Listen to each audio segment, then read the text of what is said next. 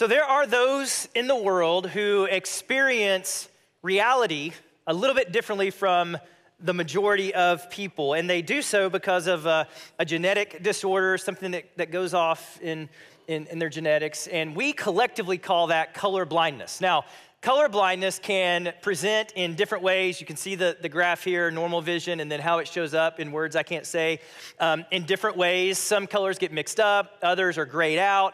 In the rare case, it's completely gray, and it is super rare, but it does happen. But one of the cool things is that in recent years, there have been the development of these glasses that allow colorblind people to see the fullness of the color spectrum, or at least a better representation of what's there. And I'm thankful our production team put together a couple of videos so that you can watch people putting these glasses on for the very first time. The first one is a kid, and the second one is a dad who can't even see his kid's hair color. And so I want you to pay attention to their faces and the sounds they make as they respond to these glasses. So watch this video. Go. Take your hand down, close your eyes. Keep them closed. Okay, they are. Open your eyes.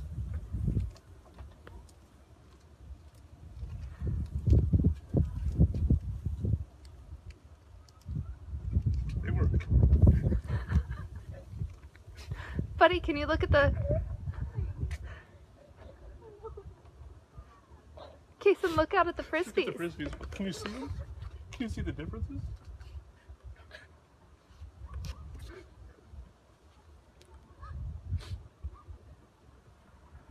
Can you really see?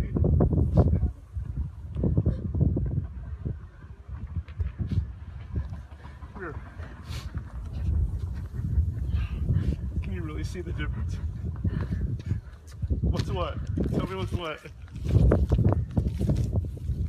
Green, blue, orange, red, white, yellow, teal color. Look at your socks. What else can you do? What color are your socks? Pink. Does it look different? Yeah, it looks a lot. Dad, does Maggie He looks like a robot. Can you see colors now? That's why I'm orange. Yeah, this is Look at their hair. it's red.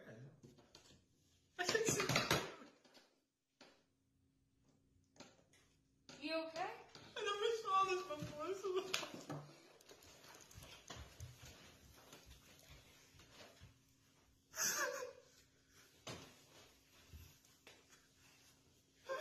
I never saw you color hair before. It's awesome looking. It really is. I never saw this.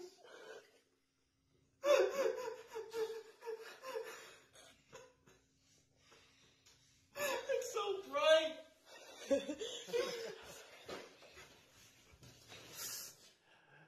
All right, so, just imagine that. And it's like, the reason I'm not crying is because I already cried this week, like watching all of them, so it's your turn. But just imagine, like you put on those glasses and you see the world in like full relief for the first time. And you see the beauty of the way God created everything, not just functional, but just beautiful. In the sky and the sunsets, and you've realized you've been mismatching socks for all these years. And then you see the colors of your kid's head, and every redheaded person here is like, thank you.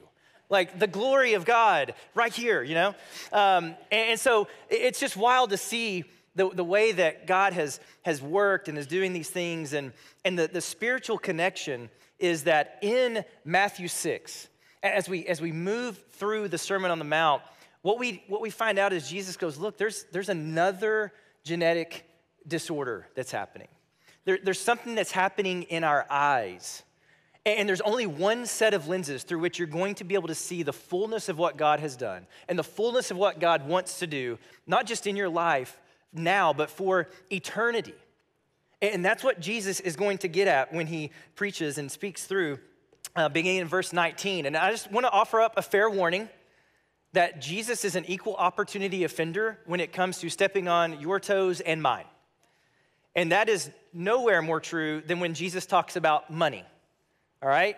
Now, I'll tell you, the last service, the offering they gave at the end was the biggest we've ever had. So I'm counting on you I'm just kidding. We're not doing that. Like, not doing that. But there is something about it where Jesus gets after us. He gets in our pockets and our purses and our wallets. I mean, he's got all your apps. Like, his face opens all of them, by the way, and he just looks. He sees your Amazon Prime purchases that you forgot you even made.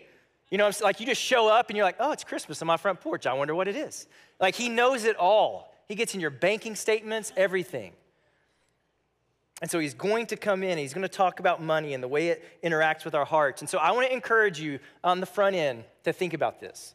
Because at some point, everyone will hear that little defense attorney within start going, no. It's okay. It's okay that we do this with money. It's okay that we live like this. There's nothing wrong with it. And you can completely rationalize everything that you've ever done and everything that I've ever done. So pay attention to that voice, because that may well be where the Holy Spirit wants to work in your life today. Okay, so here's what Jesus says, verse 19, chapter 6.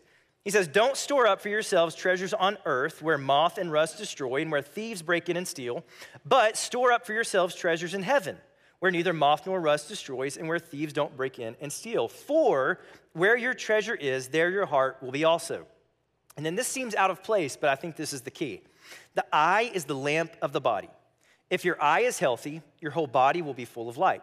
But if your eye is bad, your whole body will be full of darkness. So if the light within you is darkness, how deep is that darkness? No one can serve two masters, since either he will hate one and love the other, or he will be devoted to one and despise the other. You cannot serve both God and money. You cannot serve both God and money. No one in this place will be the first one to successfully serve both God and money. And we'll talk about why that is. So in this text, 3 times, Jesus draws a distinction between two sides of the same coin. If you'll notice, he says there are treasures on earth or in heaven. There's an eye that's healthy or bad, and a master that is either God or money. And so he starts with treasures. And he phrases it in a negative way and a positive. And the negative in verse 19, he says, don't store up for yourselves treasures on earth. Several commentators I read argued that it really should say, stop storing up. Like, you're already doing it, stop doing it. Because this is our MO, this is how we tend to operate. And I think it's a word for our day, especially in America, because we are an accumulation nation. Like, we are a machine. We've turned storing up into a sport, and I want you all to know, we're the winners. Like, we won again. It's just what we do. All we do is win. And so I want you to listen to these numbers. As of December 2022 in America, storage units were a $38 billion industry with an annual growth rate of over 7%. 38 billion, 7% growth rate every year. We've got north of 50,000 storage buildings with millions upon millions of individual units. And the wildest thing about it is 90% of those are at capacity, which is why there's no more green space left in Tennessee. It's all storage buildings. Like, I don't know if you've noticed that. It's that and car washes. I don't know what's up, but like, let's get those cars clean, y'all, all right? But it's storage, just everything. We've got stuff. Our houses are getting bigger, but we're having less kids. We all know it, and yet we still are storing stuff. And so Jesus calls out the madness of this accumulation. And he does it in a practical way. He says, why doesn't this make sense? Verse 19, earth is where moth and rust destroy, where thieves break in and steal. And so all of those things that we just had to have, all of those things we convinced ourselves we could not live without, are prone to thievery or destruction or decay. And even if that doesn't happen, what about all of those unseen forces, those unseen events like economic downturns and inflation and a bear market, a banking scandal like Credit Suisse just had? How about a global pandemic? Like, all of those things, you can't plan for them, and yet they affect the things that we think are going to bring us this treasure. And so we've all experienced this uncomfortable, humble truth that there is nothing on this earth that is truly untouchable. Not one thing that's untouchable. And so Jesus' point is hard to miss. He says, if accumulation is your goal, then congratulations. You have your reward. You get your stuff. And you can enjoy it until the day you die and no more. But then on the other side, he says, here's the positive in verse 20. Store up for yourselves treasures in heaven where neither moth nor rust destroys, where thieves don't break in and steal. And so he says, right now, you can live your life in such a way, following the way of Jesus, that you are actually building up a storehouse of treasures in heaven for eternity to enjoy. He says it's possible, which tells us that eternity is now, like it has begun. This isn't just like a practice round. Like we're in it, and we're storing up for it. And we want to be clear, we're not talking about your salvation being dependent on what you spend or don't spend or how you handle your money. It's not a salvation issue. That's not how the economy of God's grace works. So 1 Peter 1:4, this is all about your inheritance. God's mercy gives us an inheritance that is imperishable, undefiled, and unfading, kept in heaven for you. In other words, God's doing it. God's got it. He's the most sure thing that you have in this world and for eternity. So it's not about earning or losing salvation. This is about reward and treasure once you are in the presence of God. And Scripture is clear that there are different levels of reward and treasure in the presence of God, that the more you treasure Christ on this earth and in this life, the more he will be your treasure for eternity because you're living with that mindset. And so we're going to actually come back and really finish out with some application around what it looks like to store up treasures because we want it to be clear and fresh. But notice that what Jesus does with money is the same thing he does with fasting, with prayer, with lust, with anger, whatever it may be. He brings it back to the core of the matter. Because the heart of the matter is a matter of the heart. And that's what he comes back to in verse 21. He says, "For where your treasure is, there your heart will be also." Billy Graham used to say all the time, you give me 5 minutes with someone's checkbook and I'll tell you where their heart is. And I think it's true. There's something about money and spending that has this innate ability to expose what we treasure and what we value most. Because ultimately, don't miss this, what we value is what makes us feel valuable. What we value most is what makes us feel valuable. And everyone has a treasure that they look to for value and to feel valuable. It's like in the Lord of the Rings. Everybody's got the ring, and whoever's got the ring, it just possesses them as a possession. It turns them crazy. Everybody wants to get their hands on the precious, right? Precious. Like everybody wants it. And listen, all of us have a ring. Everybody's got one. There's something that we hold on to that we consider more valuable than anything else. And so if that's God, then your value, good news, your value is wrapped up in that which is unchanging and never ending. But if it's not God, the alternatives, if it's your career, your family, your social status, your athletic achievements, your health, then what you value and are leaning on to make you valuable is completely exposed. But Jesus says for the majority of people, it's going to be money. And this is true whether you make $30,000 a year or $300,000 a year or $3 million a year. Because it's not about the amount. It's not any one amount that turns it into our treasures. It's our attitude and our approach towards it. And because whatever your income level, there are two illusions that money will offer our souls. These two illusions. The first is this, significance. So we can feel significant because of what we make or what we're able to buy, the kind of car we can drive, the house we can live in, the vacations we get to take and then brag about, like do our flex on social media, whatever it may be, and all of that. But the real danger is not that it gives me significance. The real danger is if that significance starts translating into feeling superiority. I think I'm actually a little better than other people because of what I can do or where I can go or what I can buy. And that creeps up in all of us in some points. And so we consider, do I feel significance? Am I feeling superiority? A second illusion is that money will offer you security. It'll offer you security. And if you really want to name what this is, it's about feeling in control. Because you see, life has so many curveballs and variables anyways, but if I can store up enough, then I feel somewhat secure. I can control what's happening when I can't really control the external forces. At least I've got control of this area here. And listen, to a degree, some of that's true. You can be more responsive to certain situations in life if you have a bigger bank account. Not arguing with that. But we are also acutely aware of the fragility of life. And we know and have seen and have experienced that a rogue cell in your body, a drunk driver at the right time, an angry person, a bitter person with a gun, any of those things, they don't care one dime about your net worth. And so in the end, security is an illusion. Because even if none of those things happen, is it not true that we all are going to end up in a pine box or a crematorium? Isn't it true? Happy Sunday. I mean, that just here to bring the good news. But it's just true. Like, it's just true. It's what happens. And so I said in the next two verses, I think this is where we discover kind of the insight into Jesus and his brilliance as a teacher. Look at this in verse 22. It says, the eye is the lamp of the body. If your eye is healthy, your whole body will be full of light. But if your eye is bad, your whole body will be full of darkness. So if the light within you is darkness, if what gets in is darkness, then how deep is that darkness?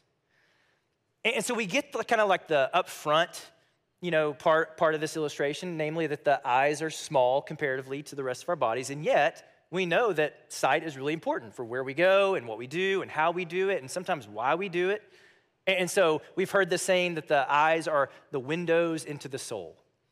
Right? Whatever you take in is going to become a part of who you are.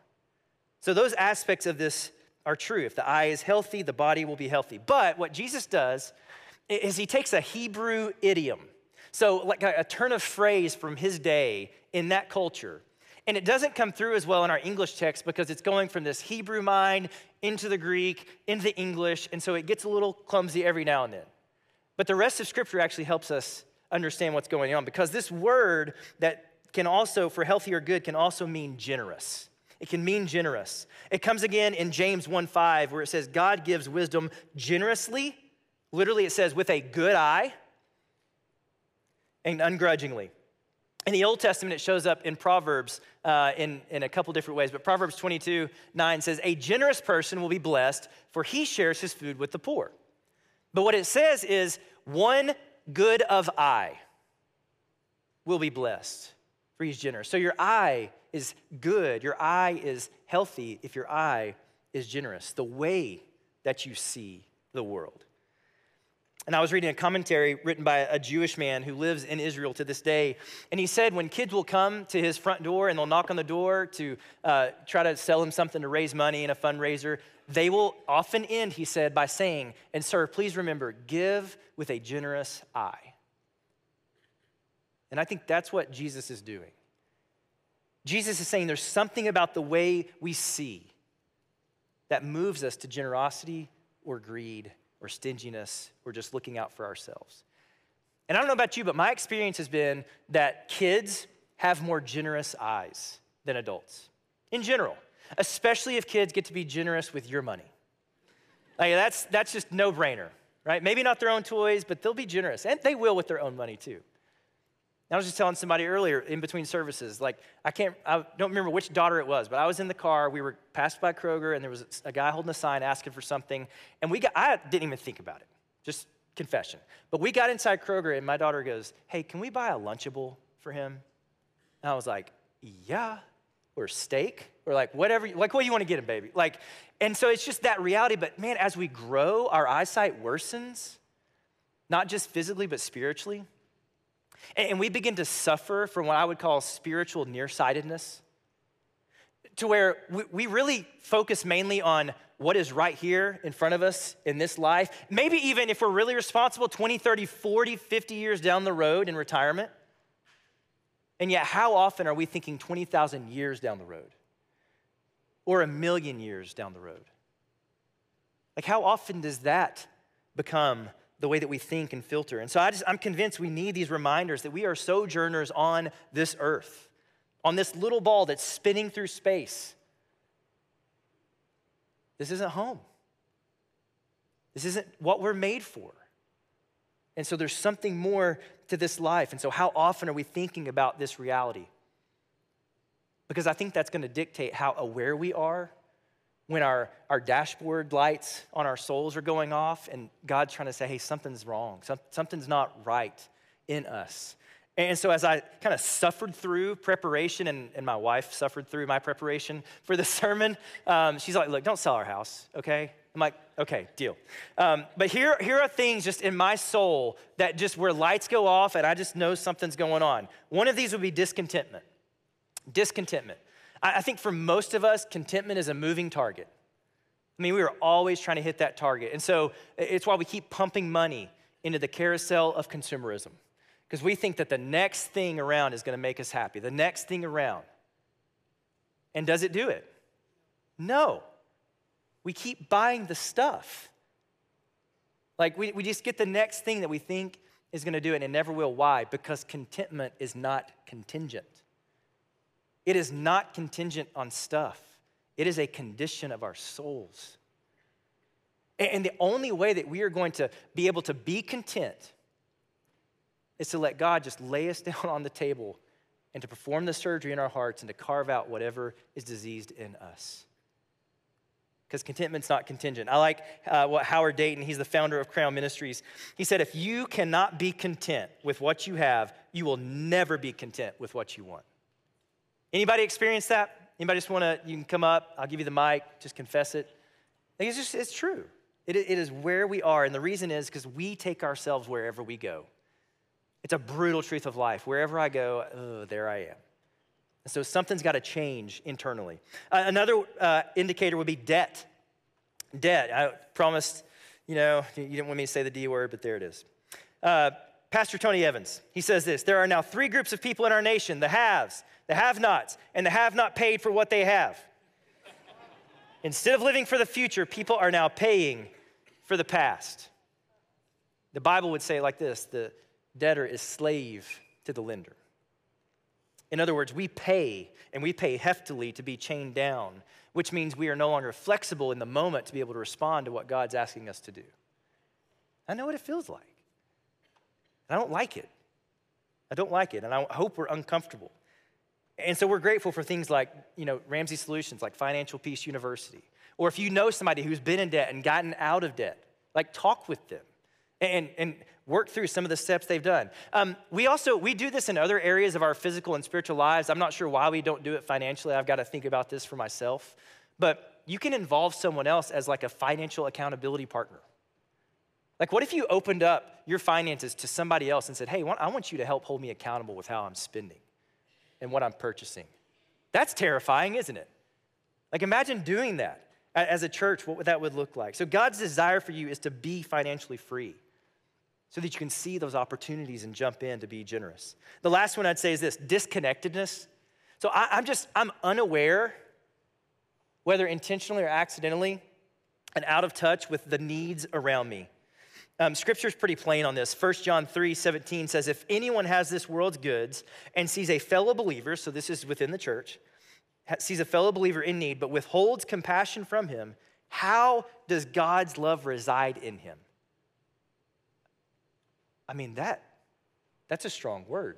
How can God's love even reside in you if you know someone within the church is in need and you don't meet it and you can?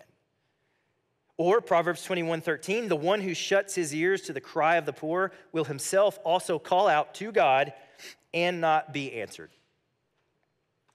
And so like for me, I know that I'm woefully unaware at times, and I'm also aware that it's usually by choice. That it's usually by choice. That I don't want to see the needs, I don't want to hear about the needs because it kind of takes away from me enjoying my stuff. And I want to be aware of that. And so this seems counterintuitive, it seems contradictory because we say it's about God being for the people and for their freedom, and yet Jesus goes on and he finishes this way. He says, no one can serve 2 masters, since either he will hate one and love the other, or he will be devoted to one and despise the other. You cannot serve both God and money. And so again, it feels contradictory. Okay, we're talking about freedom, but we're talking about being mastered by God or money. And the reason that everyone is devoted to something or someone more than anything or anyone else. Everyone has one primary devotion in this life.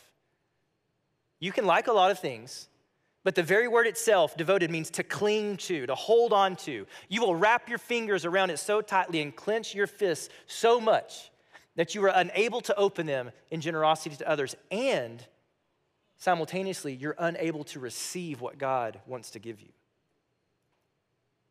And it's that thing in our lives that we will protect and defend. It's what, when threatened, makes us get angry and shows the worst of us to others. That's the thing in our lives. And so plenty of people will say something like this: I appreciate what money does, but I'm not a slave to money. Money's not my master. And maybe that's true, but let's just think through some questions together. How often do you think about money? If you were just like kind of run through your day, your week, how often do you think about money? How often do you think about your possessions? And usually the nicer the things are, the more you've got to think about them.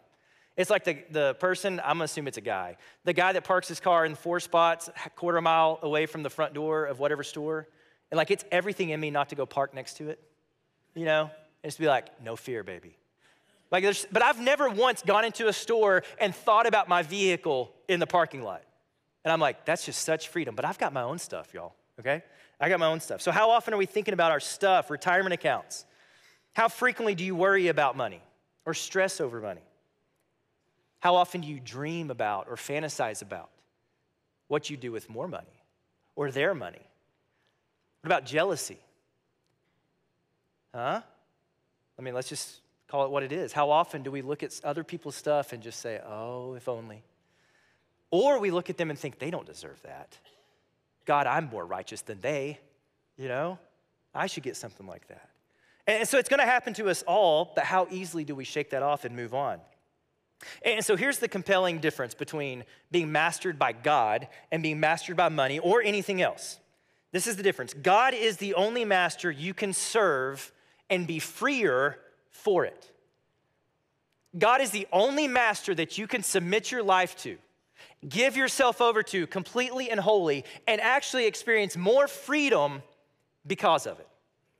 So think about all of these other masters in our lives right now: career, sexual pleasure, your kid's college placement and career path, their athletic journey, a certain lifestyle that you're clamoring for. I mean, the list is endless. It goes on and on and on. And everything on that list, all of those masters will demand more and more and more of you. And you know what? They won't love you back. They won't sacrifice for you. Ultimately, they will devour you. And they'll move on. And yet your heavenly Father looks at you and says, I will cross space and time to get to you, to sacrifice for you, to purchase you, because you are my treasured possession. This is the heart of the gospel. This is the good news. This is why the Apostle Paul says we even give in the first place. In 2 Corinthians 8, he says, you know the grace of our Lord Jesus Christ. Though he was rich, for your sake he became poor, so that by his poverty you might become rich. That Jesus would willfully lower himself that you would be lifted. That he would set aside his significance and security in order to secure your salvation and your significance as a son or daughter of God. And that in so doing, he would secure you as a co-heir of the infinite riches that the Heavenly Father would offer his sons and daughters. And so here's what we find out about God's treasure from God's perspective. That in God's economy, treasure is that which transcends earthly existence. Treasure is that which transcends and moves beyond earthly existence. And as far as I know, and I've thought about it, as far as I can tell, there's only one thing that meets that requirement, and that's people. People are the only thing on this earth that will outlive this earth. It's the only thing. And so the primary way that we store up treasures in heaven is by stewarding our resources in such a way that we are able to bless others and meet the needs of others. Because we believe that if Jesus opened his hands on the cross and said, I'm here to serve and to save, then we will open our hands before others and say, I'm here to serve. Only Jesus can save, but I'm here to serve. And so from Scripture, we get a couple of guidelines of how to do this as disciples. I mean, there's not a lot of have-tos, like, and this is exactly what you have to do, and it's got to be this percent. It's not like that. It's guidelines. And there's a couple of them that are for sure. One, God says, of his people, give cheerfully and generously to your local church. Whether that church is GFC or if it's somewhere else, wherever it is, but you give generously to your local church. And so it's not first and foremost, again, it's not about the amount, it's the heart behind it. And so that's something that you've got to work out with God. That's one of the reasons we don't pass an offering plate. I joked with Matt before, and I was like, hey, man, I think we're going to pass a plate today, just for fun, just for giggles. He said, you're fired. I was like, no. But no, like, you don't ever see anyone at the offering box, and if you do, just don't even tell me. Like, nobody's ever at the offering box, like, taking a selfie, like hashtag offering, treasures in heaven. Like, that's just not what we do. And so a lot of us are good at giving in a crisis. Like, man, when there's a crisis, like, we jump in big time. But God says, no, look, it's regular, consistent, thought out, conviction-driven giving. That's what he is after. That's because the church is God's plan A for the gospel getting out to the world. And so we're thankful for those that give and for those who partner in ministry. And we don't do it perfectly, right? But we try. And so we try and we ask for people to give cheerfully and generously. A second way is that we seek to serve those in need. We're aware. Our eyes are open to what's going on around us. Now, that may be through financially supporting someone in another country. You may have a compassion child that you support like we do, or you may support, I know families that have like 6, 7 compassion children that they support. And that's impressive, right? But just for like a few trips to Starbucks each month, you can give a kid food and education. I mean, there's treasure being stored up in that. You could be sorting items on a Tuesday afternoon at Good Sam, or you could get your family, it's something that I need to think about, like you could get your family and you can make PB&J sandwiches, brown bag lunches, and have those dropped off to be given to those who are hungry. You can do that on a monthly basis. You'll see in the lobby, there's a setup for Joy Prom. You can sign up to be a friend to our friends on that night, like you, Chris, that's right, baby. And you can be a friend to our people. And you can love them well and make that a night that they will not forget. And so I would just say, like, to anyone who serves in any of our ministries, thank you. Thank you for giving your time and your energy and your skill and some of your sanity. Because you know why? You are creating environments, you are helping create an atmosphere that is grace-filled, that is undistractedly open for people to experience the work of God in their lives. That's what you do. That's what you do when you donate your time, and that's storing up treasures. And so anytime we make these investments with time or money or skills, we are declaring none of these things is my master. None of these things are our masters. We are mastered by the master. This is what was so compelling about the early church community. You read in Acts 2 and Acts 4, they're coming together. They're saying, hey, you've got a need. You've got a need. All right, let's sell houses, land, property, and we will bring it to the church and we will distribute to those who have a need. So anybody want to start a new ministry today? Like, who's jumping in on that? And we all kind of go, ugh. Like, you don't know the interest rate I've got on my house. It's just too good. And I find ways so easily to say, that's not for today. That was then. They were poor, And so to sum it up, here's what we would say. Here's the bottom line. The measure of treasure is not what you store up, but what you give away. The measure of treasure is not what you store up. It's not what you save up. It's not what you retire with. It's not what you leave to your grandkids who are going to blow it anyways. The measure of treasure is not what you store up, but it's what you give away. And so these are the glasses that Jesus wants us to look through, to see all of life as a stewardship. That we are not the master. We are managers. And we've been given this little blip of time in the span of all eternity to store up as much treasure in heaven as possible. To have our eyes open, our hearts open, and our hands open to serve and to love people well and to help support the needs that they have.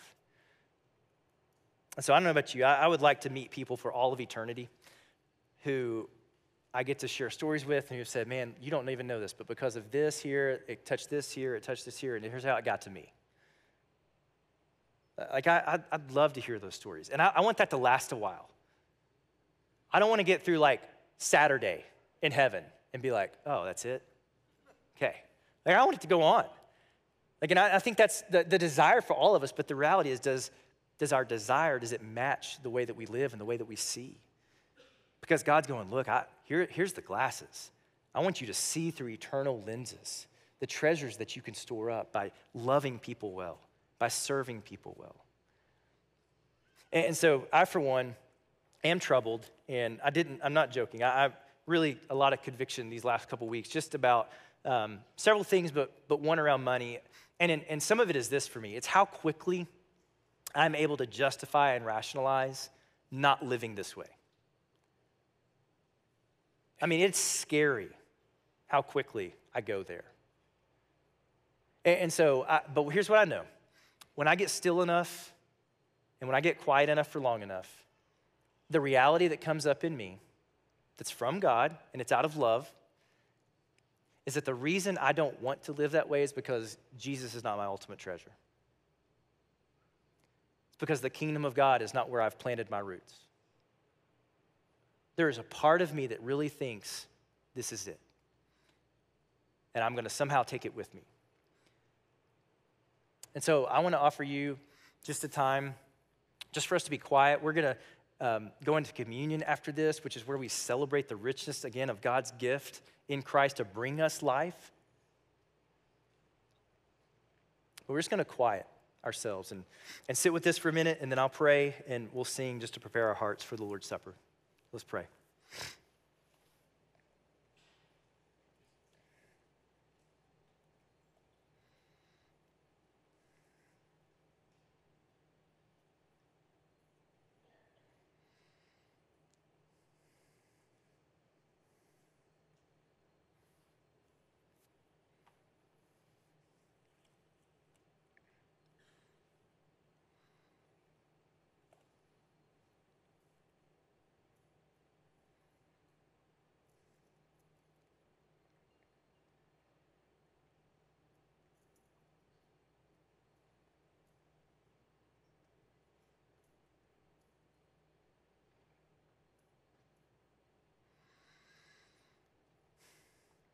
Heavenly Father, whatever is in us, we put before you. Lord, we know you are faithful to tell us the truth even when it hurts. Lord, I know I'm learning truths about my life and my walk as a man, as a husband, as a dad, as a money manager.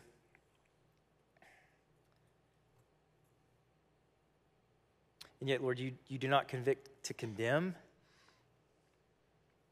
but to grow us. And so I pray that, Father, from this, there would be growth. Holy Spirit, we'd open our hearts as much as we would open our accounts and our wallets and our dreams and our imaginations to you, to be shaped by you, to think about eternity more, and to let that be our guiding lens through which we see all of this life and all of the richness that you've put before us, Lord.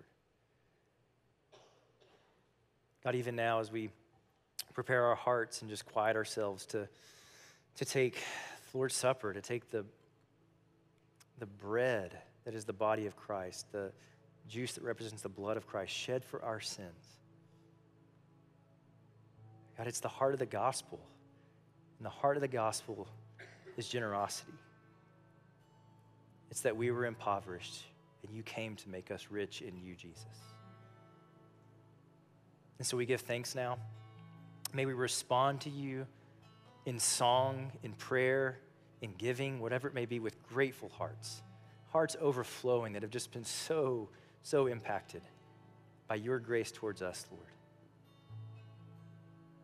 And God, we think about singing the name of Jesus forever. And Lord, if we don't enjoy it now, we won't enjoy it then. So God, stir in us. Holy Spirit, work in our hearts. We pray in Christ's name. Amen.